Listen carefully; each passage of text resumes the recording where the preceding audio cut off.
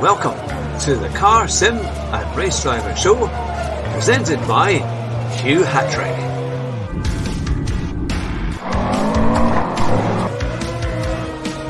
Here at Bathurst in the Forest, my very special guest, Basic Ollie, Rascal, Rabbit, Josh Martin. It's great to have you back on the show.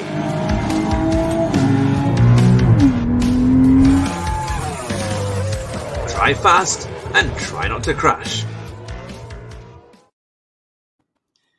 Good afternoon, ladies and gentlemen. It's another edition of the Car Sim and Race Driver Show with me, Hugh Hattrick, and my very special guest. I know I say that every week, but this time I mean it for sure, but I always mean it. But here we are. It is the legend that is Chris Haye. Well, thank you very much for inviting me back on, Hugh. And I must say, I am a big fan of the new intro. You've managed to shoehorn some great footage into that. I hope the rest of the show is even remotely as interesting as that rather spectacular intro video. And I can assure you, it's all copyrighted. It's all legal. But, yes, that was a good friend, Daniel Piers from Australia. Through Josh Martin, who enabled me who made the video for me. But what a fantastic year you've had since we last had you on the show, though, Chris. Your channel has grown hugely, up to nearly 70,000 subscribers, which is brilliant. You're now full time, and you've got a studio there, as we can see behind, with these wonderful lighting and cements. So, tell me, in the last year, what's been the big developments? How did it all go? How to sum up the last 12 months? Well, I think most people know most of what's happened in 2020 because it's been a busy year. But from my perspective, I've just been plugging away, making sim racing videos. A lot of them have, thankfully for me at least, caught the attention of some brands outside of sim racing and inside of sim racing that have allowed me to do some commercial work, which has helped provide a stable income, which has allowed me to go full time and ultimately sort of led to developing this space here. As you sort of referenced earlier, I was like most sim racing YouTubers, I was operating out of a spare bedroom. Didn't even have a shed to my name at the time. We do actually. It's just very leaky. You wouldn't want to put a sim rig in there. I'm not even a fan of going and getting the lawnmower out, if I'm honest with you. Yeah.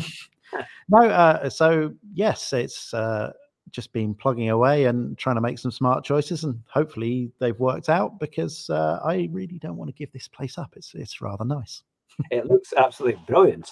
But you've got really quite a unique channel because obviously you described the latest sim developments and all the kind of new technology and also the kind of the mods. And I think this is a big thing, which I have to say I didn't know really anything about as from an early kind of Gran Turismo sport player.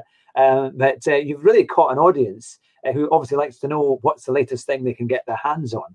How did you kind of come up with that? Was it just because you've played lots of different games and you were involved in that, or what was it that caught your eye from the different types of sim racing? Yeah, there's a bit of all of that in there. I think when I started the channel, I was quite keen, perhaps other than the first few videos, which don't fit what I'm about to say at all, but I was quite keen not to just produce exactly the same content that the people that were sort of on the scene at the time were producing. Your Jimmy Broadbents and your Gamer Muscles were probably the two, and various others as well. But there were a lot of people driving the cars, and there weren't that many videos detailing what was happening within the sim racing scene, what was happening, particularly in the modding scene. There was some stuff, but it wasn't particularly prevalent. There were some review videos of gear, and I knew that, well, maybe if I put some sort of a bit more production value driven stuff towards that side of things, maybe I could carve out a niche there. And I just sort of thought, well, once I'd worked out that I kind of really enjoyed making YouTube videos, that I should try and bring as much of my own voice and personality and particularly my own sort of production style to it. As many people will know that know my channel and know me, I was a professional photographer for years and years ago. So I've got some sort of studio photography background. So it was kind of always working towards this place that I'm at the moment. It's just, it's one of those things that takes time to build. Yeah. I mean, that's the thing, and I mean, because I've always enjoyed your mod videos when you have a specific game, like a Assetto Corsa, and then they've made like Formula One with the VR, or they've brought in a new car from, I say, a classic racing car from somewhere, and I mean, because I suppose that's what a lot of people like, because they get that game, they get the mod, and then they want to have it. They can then have a fantastic race, and it just brings the realism of racing to them. And how do you find out all of these kind of news? Are you in the kind of modding community? I think you just take part in discussions. You talk to people. There are all sorts of forums, and lately it's all moved over to Discord, where these discussions take place, and it's just keeping an ear to the ground. I wouldn't say that I'm necessarily the most up to date with a lot of it, because I spend so much time making videos about these things. I quite often miss what's going on because slaving over an Adobe Premiere session rather than necessarily chatting to the people who would normally keep me abreast of those things, or reading the forum pages, or what have you. It's so easy to go down that rabbit hole. But it's that's one of the beauties of sim racing, is that there is such a variety and plurality of content, that it's not just go and race Formula One cars. There's classic content, there's rallycross, there's rally, there's a whole drifting community built around Assetto Corsa, and there's a whole set of mods that support that. So there are all of these different niches within sim racing, or within simulated cars, if you will, because not all of it's racing, of course. And all of this has grown in such a wonderful, wonderful way that I can't help but be excited by it, and highlight these fun things when I find them. I did a video recently that you may have seen on a Formula student team who had their 2020 season ruined because of COVID, as everything's been ruined by COVID. But they did their 2020 season scrapped. So the real world car that they were going to develop for this year, or they had developed for this year, wasn't going to be able to go down to Silverstone and compete in the Formula student competition. So they thought, well, we can bring it to life in a racing sim, and we can help it compete there. And there was a little Formula student sim championship that took place about it. And I think that's one of the beautiful things about sim racing, is that it can do things like that in a way that, should you have the real world restrictions that we have, by unfortunately being tethered to living in the real world most of the time, are just not possible. Mm-hmm, mm-hmm. So what are some of your favorite mods that are out there? You think, like, let's say, the best car combinations that have really kind of stirred your heart for sim racing? I think if we're talking any one particular supplier of mods, I think anyone that's familiar with the scene will know of Race Sim Studio. Everything they produce is really high quality, and some of the guys at Race Sim Studio have worked and continue to work with other sim developers when they outsource projects and stuff. So the stuff that you're getting from them is as good or better than would come from the developers themselves.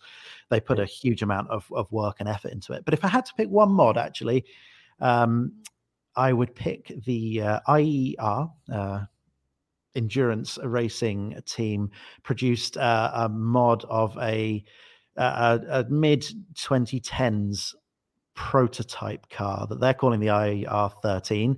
I'm skirting around what the actual car is because of some of the copyright issues that come from that. But they produced this incredible mod for Assetto Corsa that required a whole bunch of rewriting the physics of the core game itself.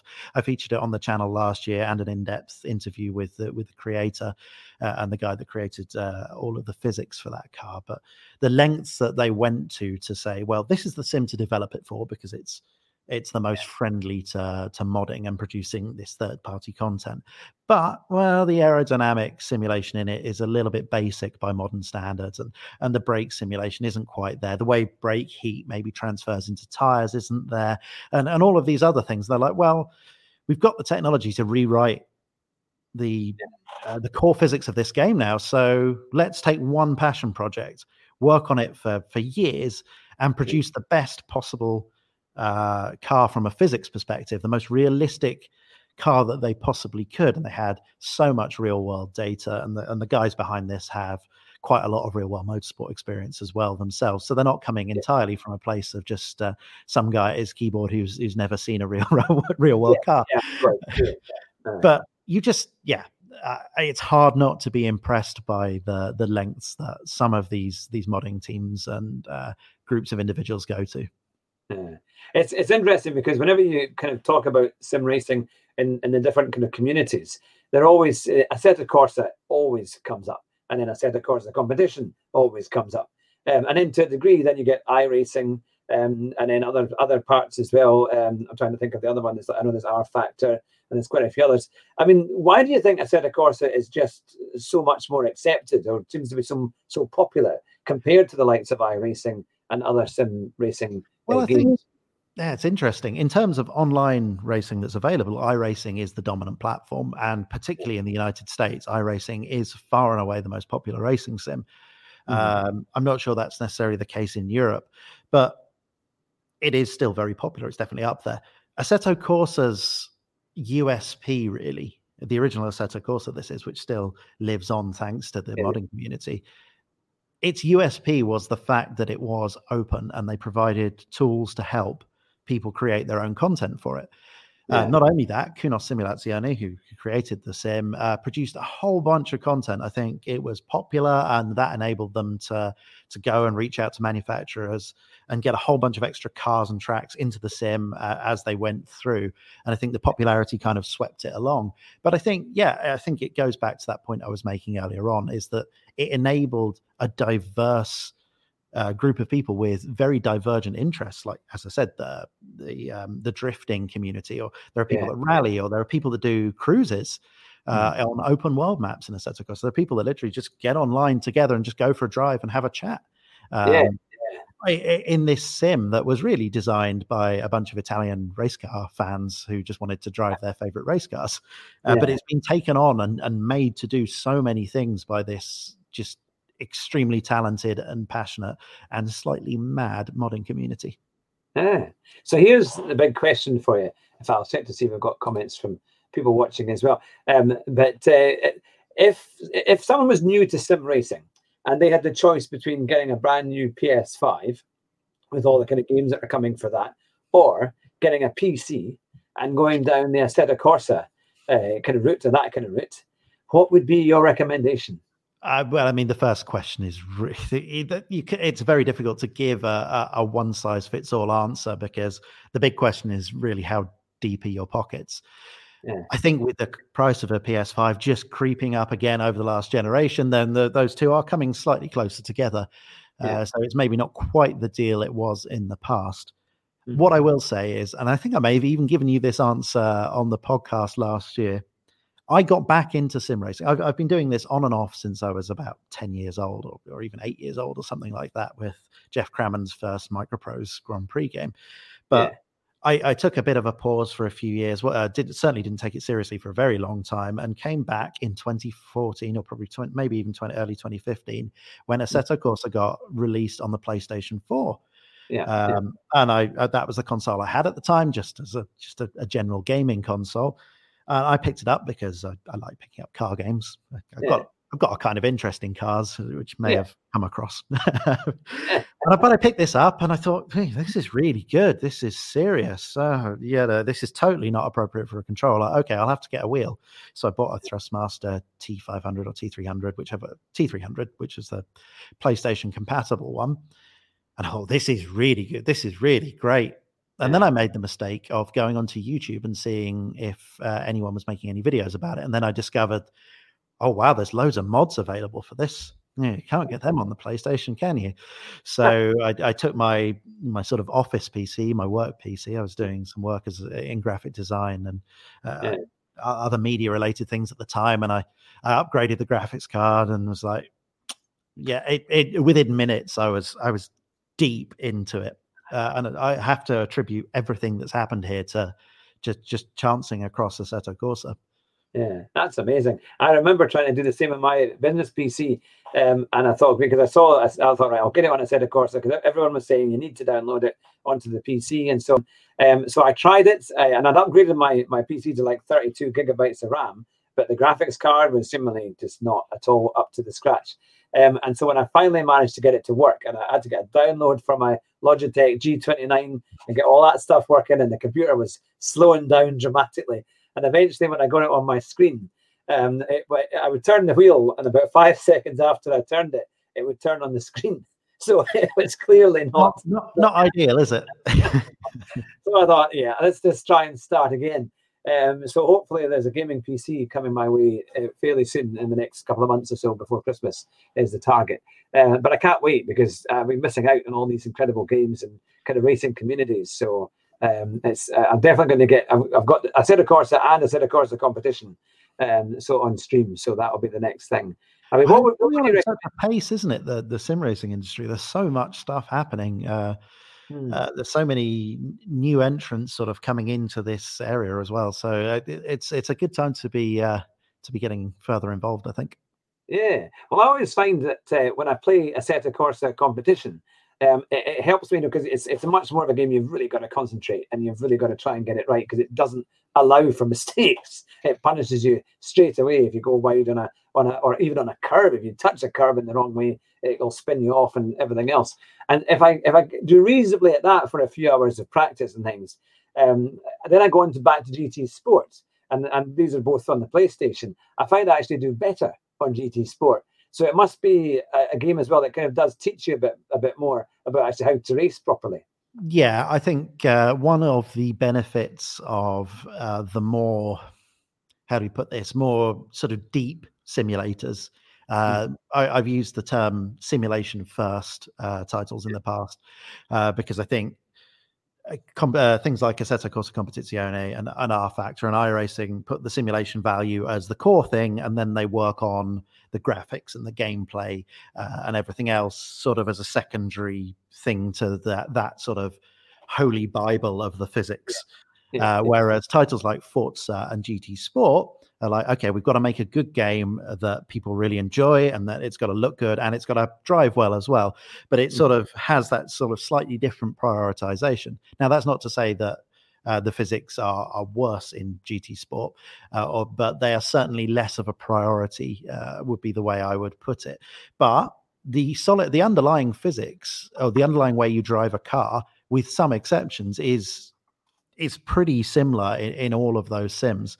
There are obviously nuances, and there are obviously exploits as well, which is another thing that you can't get away from until you build the perfect simulator that absolutely perfectly simulates real life. There will always be little ways that you can game the system, and those do vary massively between the various sims, because there's so many potential ways to find an advantage in a game. And that's where all the fast esport guys are absolutely brilliant, because they do 20,000 laps and they find out that, if I downshift from third to second gear during this corner, it helps rotate the car. Or if I let off the brakes in a way that you probably wouldn't in a real car, here it actually helps, because they found that maybe, say, the modeling of the differential in that particular car isn't quite as realistic as you might hope. And it's it's a bit of a weird area to be delving into, and honestly nothing to do with the question you asked. No, that's brilliant. But it's interesting that you said that, because one of my friends had been watching a video with Nico Rosberg, and he was saying how, it was like a track guide, I think, for Turkey or a previous track, and he was saying that how you could get the car to go around some of the corners better was not to change down until you got to the apex. And if you did it just on the apex, then it was just enough. It gave you a little bit more turning ability. That's a very, very common thing with the F1 game. It's a really well-known exploit. Even if at this stage you call it an exploit, I'm not sure I would. I would say it's just part of how the physics of that car are modeled. Again, I assume in that case it is something to do with the differential. It seems likely, but I don't know. I'm not. I don't spend a lot of time seriously racing in the Formula One games, just because my interest in a lot of this is in classic motorsport or in GT racing these days. It's funny how the F1, because we all watched lots of people watched the F1 esports races in the summer, and I mean the pro drivers were fantastic, because we did some kind of mock commentary on it, and we just did it as a live podcast. So me and my co-host, we would watch it live on YouTube or on Twitch, And then in turn we would do our own commentary, and then we recorded it and put it off as a podcast. And it was quite fun. That the pro drivers were incredible, because they would never cut a corner. They had the full damage on, all of that, and they were actually quite good races to commentate on. It was when they did the celebrity races, or the kind of, everyone was coming in from cricketers to footballers to everything else, and then of course they turned the damage off. So we were crashing and the rest of it. And I really didn't think they did it justice of what it could have been. I think there was a lot of needing things to be learned very quickly, because that all happened in the early stages of lockdown, as people were realizing, well, there's going to be no motorsport this year. What do we do? How do we help honor brand commitments, sponsor commitments? How do we keep the public entertained? How do we continue doing what we do in some way, shape, or form? And there were people like Veloce Esports. Excuse me, I've just got a pop up right in front of your face here. You have people like Veloce Esports who are very experienced in this kind of thing and did a great job with their series. You had, whereas maybe with some of the other series, they were in slightly unknown territory, and I think people got it together pretty quickly, but there was a definite vertical learning curve. And I thought it was interesting that, like for example, the Sky Sports F1 that covered quite a lot of it, but they didn't use their main presenters, which I was a little bit surprised at, because I thought they might wanted to get in on the action and have Martin Brundle and David Croft, because that does. Well, I think it's because they were taking on the normal F1 Esports guys, so. That's a series that's been going on for quite a while, for a number of years now, 2 or 3, I think. And so, that's a production that they're trying to bring to people. And regardless of, DC and Martin Brundle being available, it was probably a calculated decision to introduce the normal broadcast, or as close to the normal broadcast package as they could.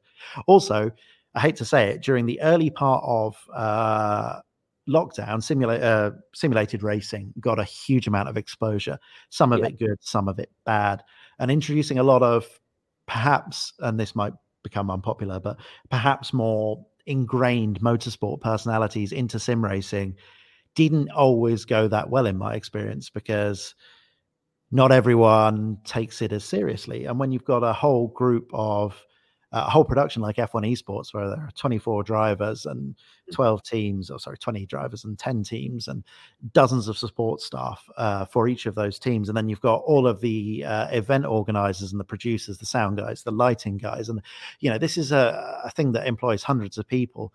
If you have a talking head that perhaps isn't really into the idea and doesn't really get it, doesn't really know anything about it, it does make a bit of a mockery of it. And we've seen a few of those sort of types of situations crop up. So I think having the real esports guys in there doing their job was probably better. There's a sort of cost benefit there. That being said, I want to see Martin Brundle turn his hand to doing some sim racing commentary, because he is a true pro. And I think even if he thought sim racing was the stupidest thing in the world, he'd do an excellent job. Yeah, absolutely. I mean, I always think you could have some great moments. I could imagine Damon Hill and Johnny Herbert, on a sim rig, and Johnny did some racing. Yeah, he did some racing in one of the series last year. Yeah. He did some good takeouts. And Johnny did well as well. I was impressed to see that. He always comes across as a bit of a. I think the personality he likes to portray on TV and in the media is a bit of a happy-go-lucky, bit of a chancer type, and maybe doesn't take things all that seriously. But it was interesting. He was one of those guys that when you got him in a car or in a race sim, I should say, he was definitely very serious about it.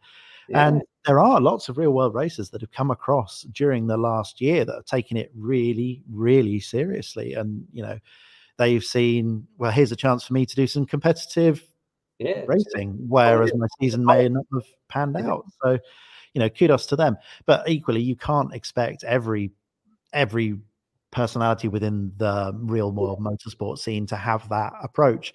And that's where some of those issues occurred, is that some people are just seeing it as this is a laugh, I can help. This is a laugh and I can sort of help out my sponsors. Whereas other people are like, okay, now this is something, sim racing is really growing. This is something to take seriously and do something with.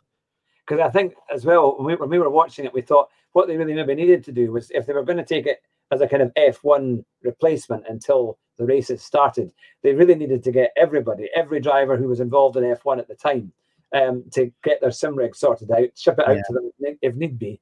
I think they struggled to get a lot of the real world main drivers on board.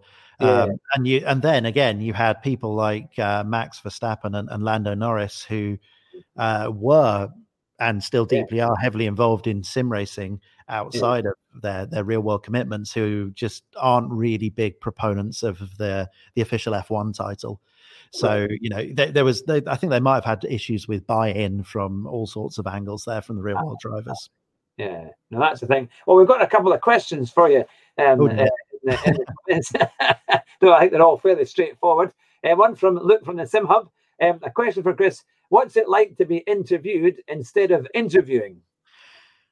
Oh, it's a lot easier. I mean, the only prep work I had to do for this was throw up a couple of lights, and they were there anyway, to be honest. So it's just making sure that I'm in focus, which I'm kind of hoping I am. So honestly, it's a lot less stressful. I was able to be on a call until 5 minutes before this interview, and I've got another call scheduled for 5 minutes afterwards. If I'm doing it myself, I couldn't have that sort of laissez-faire attitude to this. Yeah. Oh, it's a lot easier. I've got my notes here for questions, so hopefully it will all. I won't run out, but no, I'm sure it's all good. We've got another question from Jeff Colclough, who is the fiancé of Thea from the Amazons, who's got a big community out there in ACC and other racing. So the question is sim racing commentary the same as motorsport commentary? Is it the same? I thought, well, this is an interesting thing, and it's something I've been wanting to talk about for a little while, but haven't really formulated my thoughts entirely on it. So I apologize if this is a little bit rambling. There is a little bit of a division where between, I think, people that see sim racing or racing esports from a perspective of the esports community. So people doing Counter-Strike and League of Legends and all of those things, and people that see racing esports from the perspective of motorsport. Yeah. And there's a bit of a dichotomy there.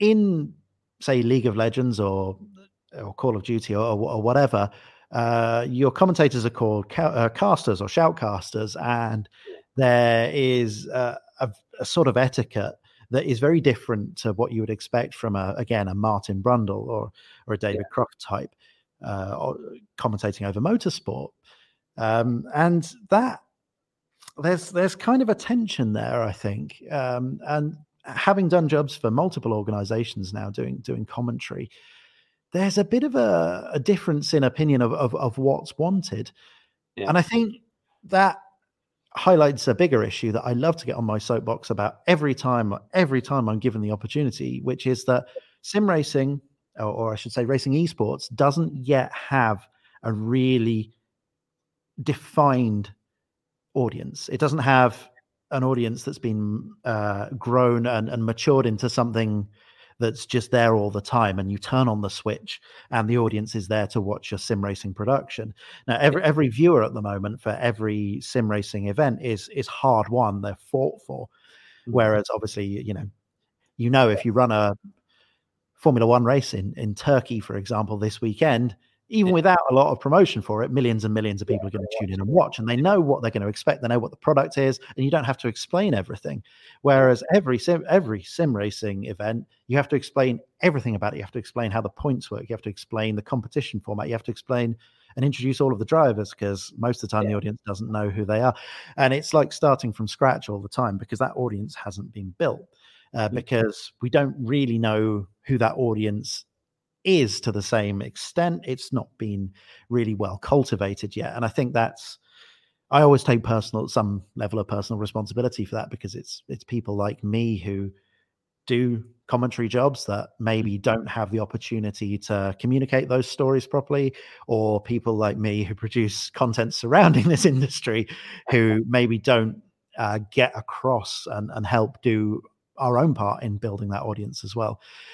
So, I'm not throwing rocks at anyone. I think the whole industry just needs to do a slightly better job of defining what racing esports is, who it's supposed to be targeting, and get out there and build that audience. Yeah, that's great. And as a follow-up question, Jeff has said, does understanding the tech help? Does understanding the tech help? I don't know. I mean, I understand. I understand the tech, so I don't have both experiences.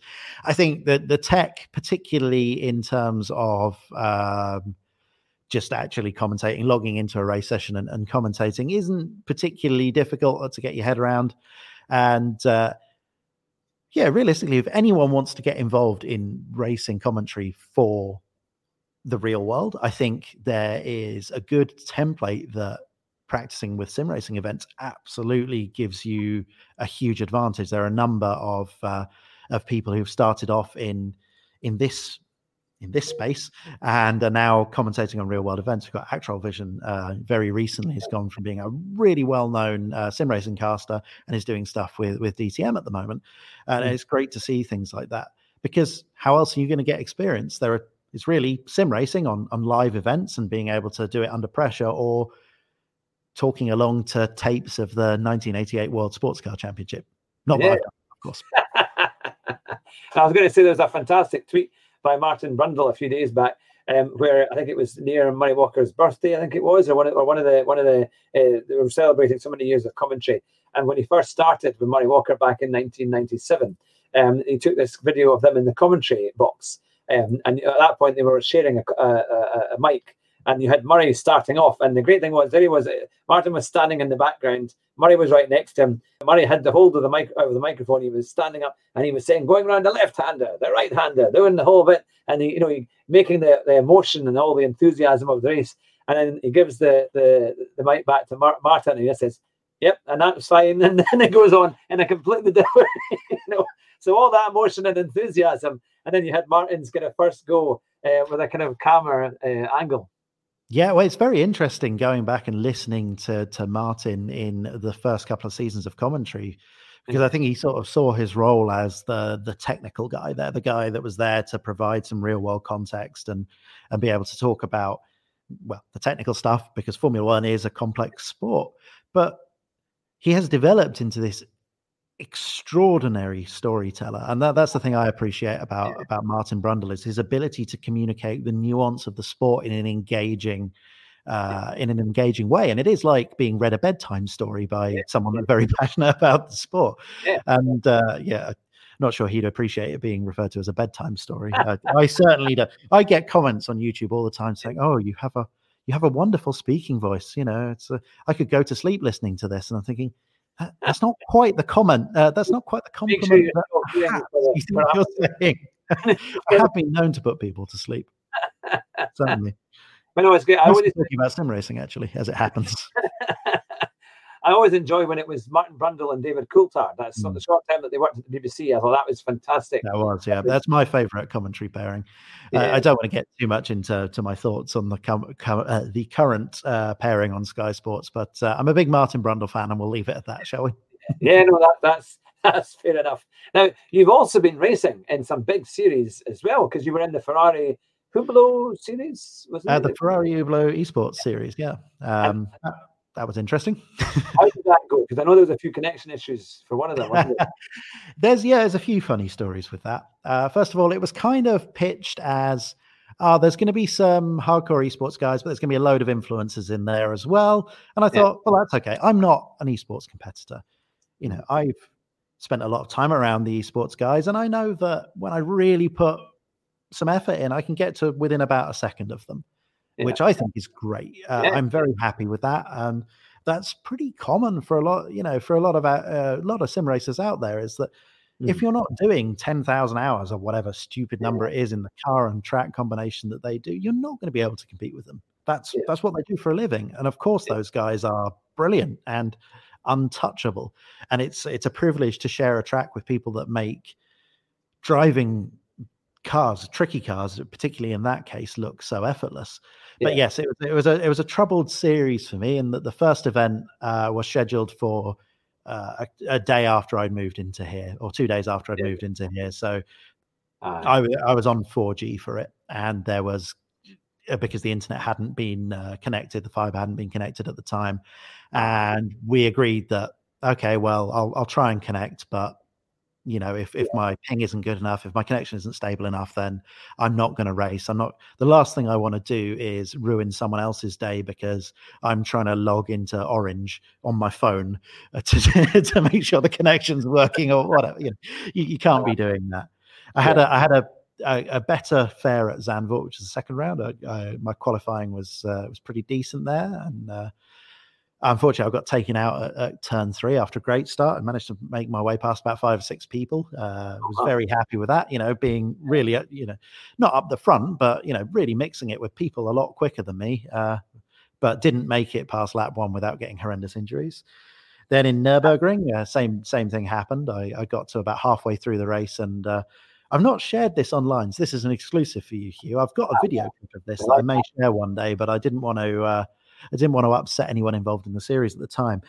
But the most bizarre thing happened. There was some sort of issue with the server where one of the cars that was running about 5 seconds ahead of me on the track teleported backwards into the same space my car was occupying, so overlapping for less than 1/10 of a second. It was 2 frames or something on the video replay. 2 frames. But that was enough to count as an accident. And but this happened in such a short space of time that all I know is I'm driving along, I'm on a straight, and then the car just explodes. So, and then that sort of underlines the sort of luck that I had through that. Spa, the final round, I did okay. I think I came in at about 12th or 13th at the end out of 24, which again, with esports runners and stuff, I was more than happy with. But not the best showing, but again, I wasn't expecting to do anything other than come last every time when I saw the field was 99% esport professionals and not YouTube idiots. I was going to say, most Alfa Romeo owners will probably sympathize with you because that tends to happen. One moment they're driving along, everything seems fine, minding their own business. The next thing you know, your car's on fire. And that's it. But now we've got Haye who has been watching. And she's saying, "Oh, Hugh and Chris, I was more than a little surprised by the grid as well." Smiley faces there.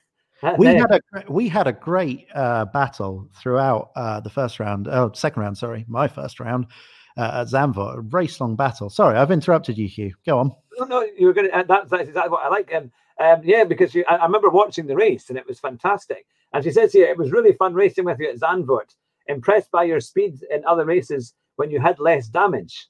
And I don't think it was possible to have more damage at Zandvoort. No, Haye did an incredible job of driving defensively throughout that whole race. I think I made about 7 or 8 really strong attempts to overtake, and probably that again, just sort of half-hearted minor, just sort of, you know, little showing the car in the mirrors sort of things. And she knew where I was quick compared to her, and was always able to put the car exactly where it needed to be. That I had just no chance whatsoever.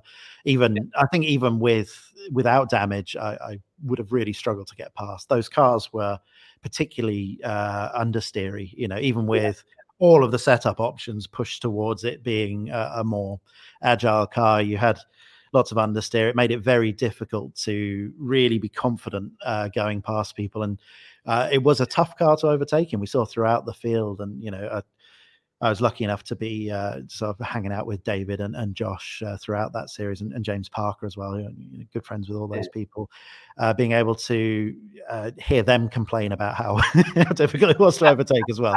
And they are much, much more professional drivers than I am. Yeah, because I heard it did seem to be a very heavy car compared to other GT3s. Well, I mean, it's a road car. It's not a GT3 car, really. It looks like the 488 GT3. Yeah. It's got some of the interior, and it's got a couple of the aero bits that make it look like it. But it really is the 488 road car with a set of slicks slapped on and a couple of tweaks to make it safe to race in. So, and it behaved more like a road car. Yeah. Well, on slicks, obviously. Yeah. I feel like I keep saying on slicks because it does change things massively. Well, Jeff Colclough has been saying it was a bit of a tank. Because, of course, he would have been advising Haye at the time when she was racing on how to get the setup all sorted out and things like that. But it just wanted to go straight on all the time. Even with some pretty extreme setup choices on it, it was understeery, certainly. So would you like to do more of those kind of races? Are you got anything planned in the near Well, future? there's a big question. I don't know what the answer to that is. When the right series comes along that's fun and allows me to race with my friends and I think has the right approach to the community side of things, then I love to do things like that. But unsurprisingly, I get offered to be involved in quite a few of these things. And I have to turn them down because they take a huge amount of time Yeah. because you need to do quite a lot of prep work. Thea will know that for sure. The amount of work you have to put in to do that isn't just turning up on the day and driving. You can't enter a competition like that unprepared. It's not fair to the other guys and the level of dedication they've got. So yeah, it's a big ask to do these things. And with the kind of schedule I keep and the videos that I try to make, it's difficult to fit that in. So that's a meandering political way of saying, yeah, if the right thing comes along, I'll do it.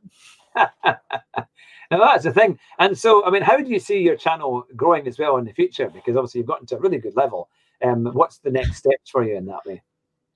You know, what's very interesting is that the next step has always been working towards sort of today, really being on the Hugh Hattrick show again. No, having a dedicated workspace and being able to sort of really do my own thing and forge my own course. And I've sort of got there.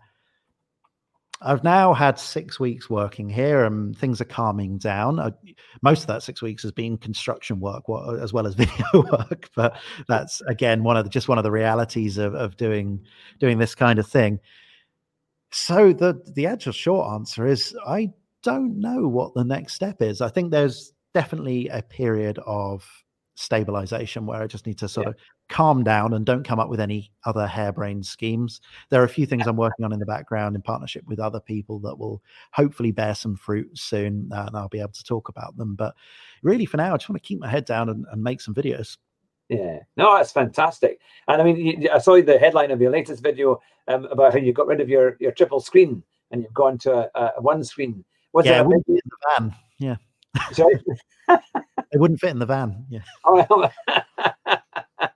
so that was the main reason. Yeah, because a lot of people have tried that, haven't they? They've gone from they put a big triple screen on, and some people have curved screens and they look amazing. The TLDR for that was the too long didn't read. Basically, I found triples a nightmare to work with as a video producer. So I really used the video was really a way of sort of explaining some of the differences between triple, all the pros and cons of triple and single screen setups. It's a video I've been asked to make for a while, and as I said in the beginning of the video, so people are asking every video where I feature the rig why I got rid of the triple screens, and I thought I'm bored of answering this. Let's make a video. Always the best videos always are just from community engagement. It's, I joke about it, but if the audience is asking it, it's something they want to know. And unsurprisingly, the videos performed quite well for the first, what are we now, 12 hours or so, 16 hours since I put it up.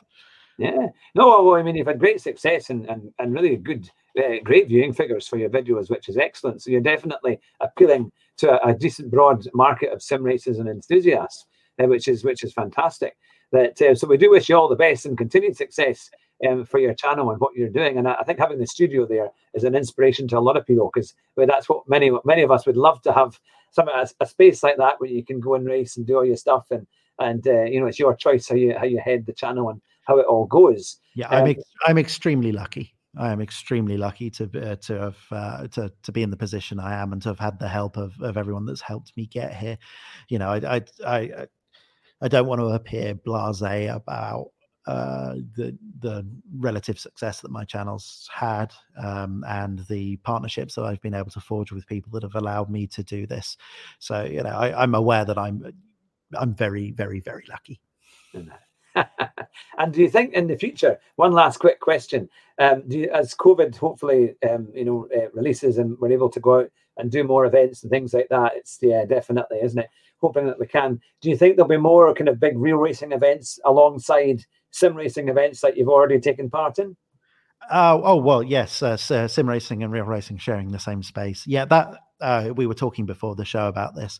Yeah. I got a really good taste of that in 2019 of being able to follow the SRO esports. The SRO series, which was Blancpain at the time, is now GT World Challenge, around doing the SRO esports live events at the racetracks, and that was once in a lifetime experience, and was able to go to Le Mans to cover the Le Mans esports thing and stick around for the race they have there every year as well at the same time. And so, I got a lot of wonderful opportunities in 2019, and obviously with 2020, none of that was happening because they're sure as hell not going to let crazy esports gaming people in if they're not going to let the real world races in. So it's been a very different year, and I would love to see more of that next year. And I'd love to see more opportunities as those kind of things grow for other people within the sim racing community to be able to interface with that as well. I think there's a lot of this out there, and there are a lot of opportunities for people in this space to start or continue to work professionally in this environment. A couple of years ago, there was almost none, and now they're just it's everywhere, and they're I always sort of opening up for sim racers. Yeah, I always remember going to Goodwood, the Festival of Speed, a couple of years ago, and it was amazing how many everywhere they had a sim rig set up. There was queues of people wanting to have a go. I think we were at Goodwood. We were talking about just before we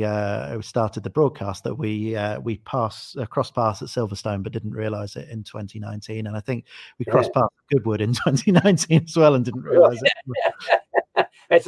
I can see that happening in terms of getting. I could see Goodwood, especially the Festival of Speed, having a big sim experience. I think that would be something, and having lots of the big guests coming along. I think that would gather huge crowd. There is a Festival of Speed mod for Assetto Corsa, so the track's out there. If any enterprising person wants to book themselves a stand there and do that, they will do. I mean, how much would you?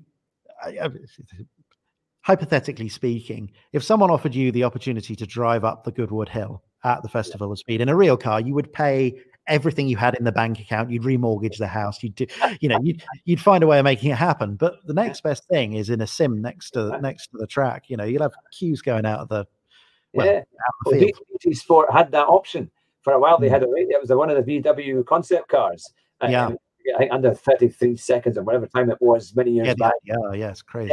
It was great fun. But no, that would be the thing. And I think it would be an amazing thing to do. And again, if you were able, you could actually on the Thursdays at the Goodwood Festival of Speed, you could drive a real car up there for free. When they had the moving motor show. I did that one year it was an Infinity. It was I can't remember which version it was, but it was the hybrid. And I managed to take an old friend of the family who was in his 80s by this point. He sat in the back, and I was driving in the front, and then you had an instructor alongside you to make sure you didn't go too crazy. And of course, they had an extra hay bale so that you didn't go. I think as you came around the first couple of corners, you couldn't go too far on the straight as you went under the bridge. And he said, "Oh, so you want to have some fun with this?" And I said, "Yep." So he said, "Well, first thing you need to do is turn the stop start off."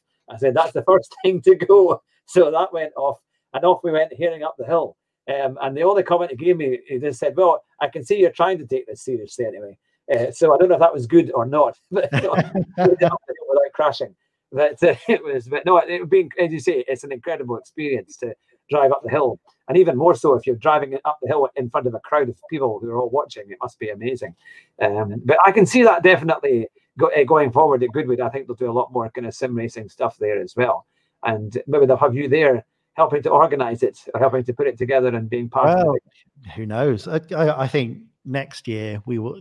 I mean, COVID pending. Let's call it 2022. So we take the all of the guesswork out of it. We will see sim events, all sorts of motorsport events that haven't embraced it before. And there will be all sorts of tie-ins and opportunities, because I've been involved in lots of these conversations recently about, we'd like to do this here, who do we speak to? And there's a lot of will to make it happen, whether there is the money or any of the other mechanical pieces that are needed to make all of that stuff work those questions are well beyond my pay grade. But no, that's super. Well, look, thank you very much for coming on the show today. I know that you're very strict on time. You've got lots of things happening. We don't want to get in the way of you making your videos and having your interviews and things all sorted out. And thanks again to all our viewers who've been watching today or listening on the podcast, and for those who've been asking questions as well. It's brilliant to have Chris on the show. You're always full of incredible information. So we wish you all the best for the channel. And I'm sure we'll keep in touch, and we'll have you on again a bit later on when you've got more news and we see you commentating even further on these big events. But if you stay on the line for a wee moment, but I'll say to everyone who's watching from all around the world, you've been watching the Car, Sim and Race Driver Show with our very, very special guest. It is the legend that is Chris Haye. And make sure you subscribe to his channel if you've not already done so. But it's fantastic to have everyone watching. And I'll say goodbye from me and goodbye from Chris. Drive fast and try not to crash. We'll be back again tonight. We've got James Bacon, who came 5th in the Spa 24 Hours race from the Sim Grid. So he's tonight at 9 o'clock live. Take care, and we'll see you very soon. Bye just now.